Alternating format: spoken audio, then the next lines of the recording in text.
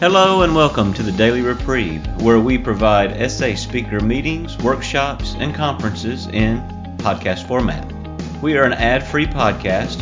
If you enjoy listening, please help us be self-supporting by going to donate.thedailyreprieve.com and drop $1 or $2 into the virtual basket. We would also like to inform you of an upcoming Sexaholics Anonymous Internet Marathon. Around the World in 24 Hours will take place starting at noon Universal Time on November 29th and will end promptly at noon Universal Time on November the 30th. It's free to register online at www.sim.sexaholicsanonymous.eu. Thank you very much, and without further ado, welcome to the Daily Reprieve.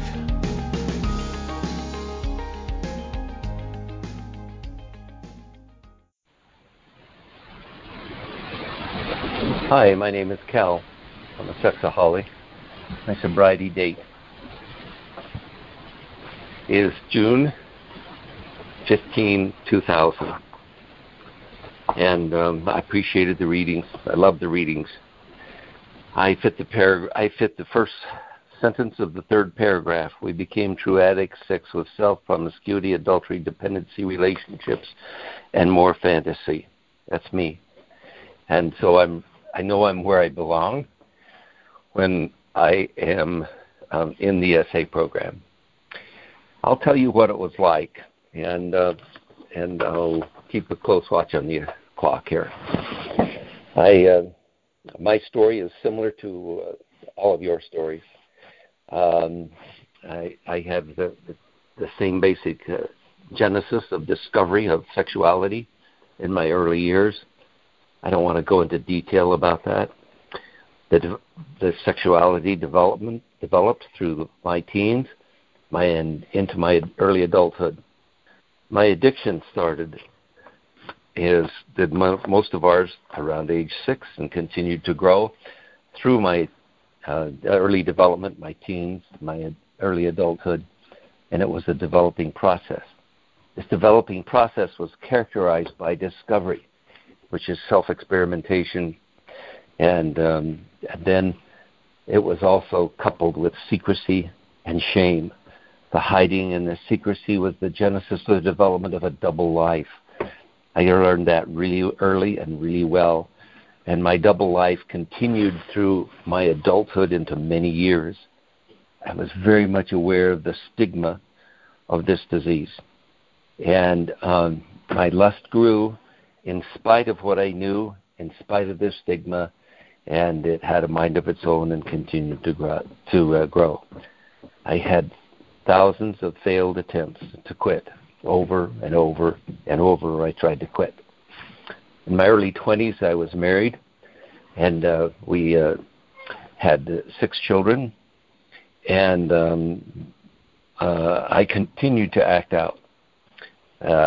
Within a year, I was involved with another woman at college, and continued that, and then there was a brief reprieve.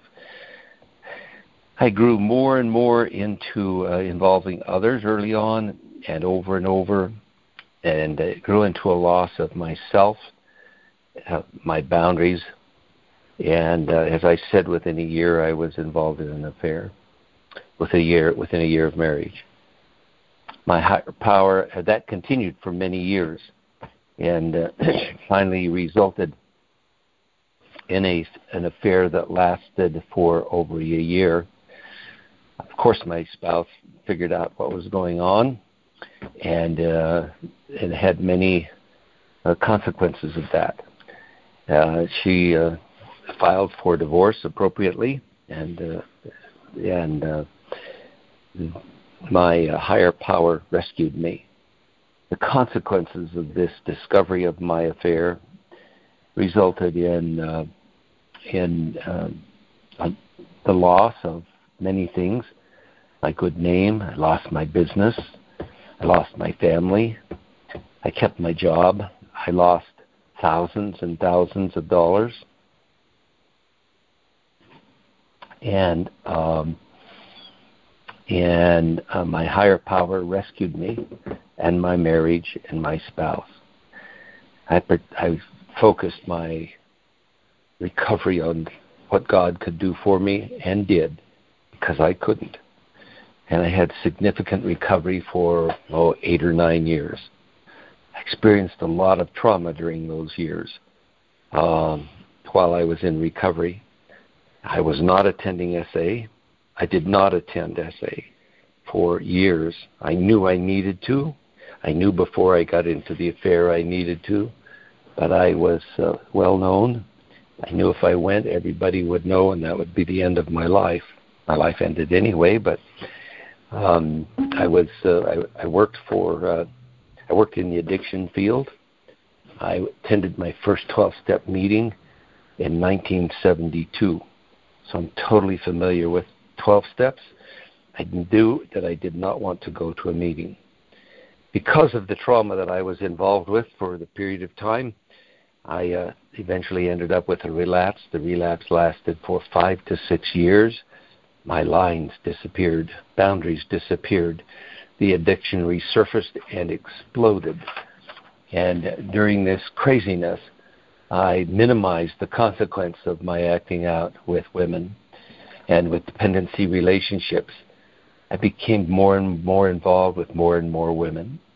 Finally, a major crisis. It took a major crisis to stop me. I was out of control, and I had crossed professional boundaries. With the crisis of disclosure and discovery, which is terrible for someone living a double life, I lost my license. My church was involved. I had lawsuits filed against me. I had criminal threats. I got to pay a lot of money to attorneys. I had worked out of court settlements with some people needing a settlement rather than wanting to go through court. I filed my second and third bankruptcy during this time. I lost my house, my business, my job, and my good name. I had tons and tons of shame. I had shame because I was so well known. Divorce was again filed. I sold my house to settle the legal claims. I was not employable. And I lost the respect of my children, my family, my grandchildren, and they asked that I not talk about my recovery, about who I was, that had anything to do with my addiction. I never involved my children, but they decided I was never involved with children. But people in my family, married people in my family, decided that they had to protect their children from me. What did I do about all this? I knew that if I went to any 12-step meeting, I would be recognized. April 23, 1999, I went to a 12-step meeting, to an AA meeting. There was about 30 people in the meeting. And at the end of the meeting, someone came up to me and welcomed me and said, "It's nice to see you here." So what I had feared, in fact, was true. The next day, which was a Saturday morning, I went to my first SA meeting for me. And that was on April 24th, 1999. I continued to go to 12-step meetings. I need to tell you what I did. I involved myself in a meeting every day. I traveled quite a bit. So if I traveled, when I got to a place I could go to a meeting, I went to a meeting. If not, I would go to 2 to 3 meetings the day I got back, or whenever I could do it within the next day or two.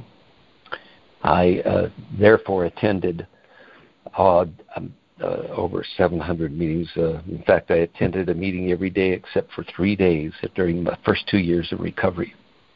I involved myself in 5 fellowships.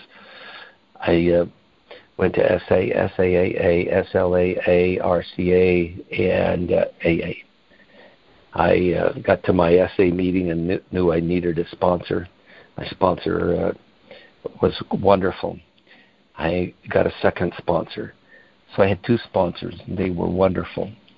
And my first sponsor told me that I should go to 90 meetings in 90 days. I went to 90 in 90, and I was so proud of myself. And I went back to him, and I said, "I've done it. Now what do you want me to do?" And he says, "I want you to do another 90 in 90. This time, keep your mouth shut. You don't know anything. I continued the 90 and 90 through those 2 years of time. I was so dedicated to this that I traveled 90 miles one way to attend joint meetings where there was an SA meeting and an Essanon meeting held at the same facility. It was a long drive. We listened to a lot of recovery tapes because we couldn't talk to each other. It was so hard because of the pain. I went because I needed to live and I needed to survive.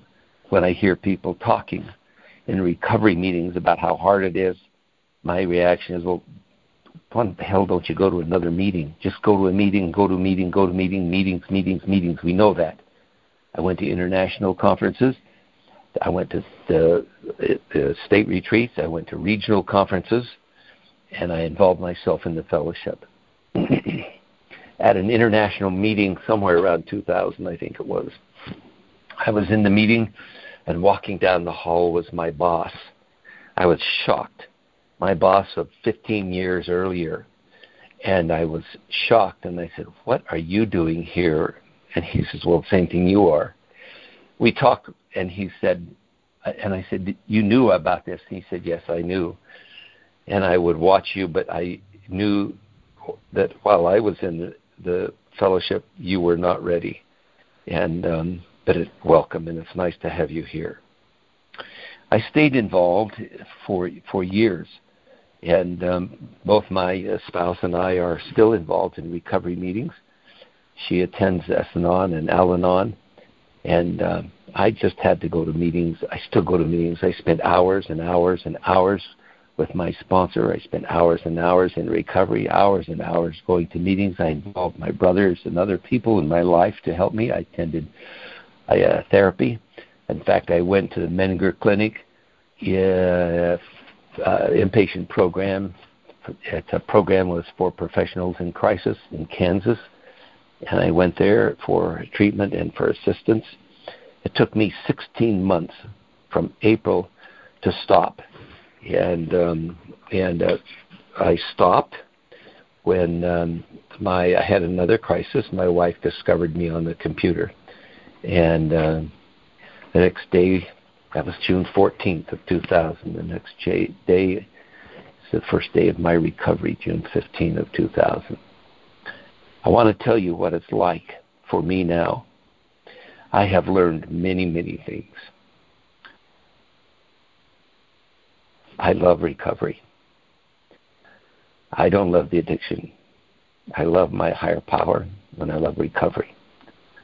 My recovery has grown more powerful, more peaceful, and I've learned to help others.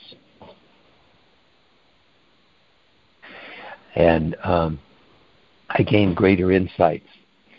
Recovery, you don't get them if you don't have the recovery. At 5 years, I learned more. At 10 years, I learned more. At 15 years of recovery, I thought, I never saw this before. I love talking to old-timers who have the same perspective. I still go to meetings. And some meetings I've been criticized because I'm going to a meeting and people wonder, why are you going to a meeting when you have so much recovery time? I don't like to go to meetings where people just dump. I've had people vomit on me all too long. I want to go where people talk about their strength, their hope, their recovery. I want to hear people say, I love recovery. This is what happened. This is what's working for me. It's different in my spousal relationship. It's different with my friends. It's different with my family, and I love it. It's worth every bit of effort to have those kinds of experiences, to know those kinds of things, and to recover. I've listened to thousands and thousands of stories of people talking about what happened to them. As I've listened in the past few days to the recordings of these calls, it brought to my mind a keen awareness that for most of us, there's an underlying disturbance that needs to be resolved. And there's no really long-term sobriety.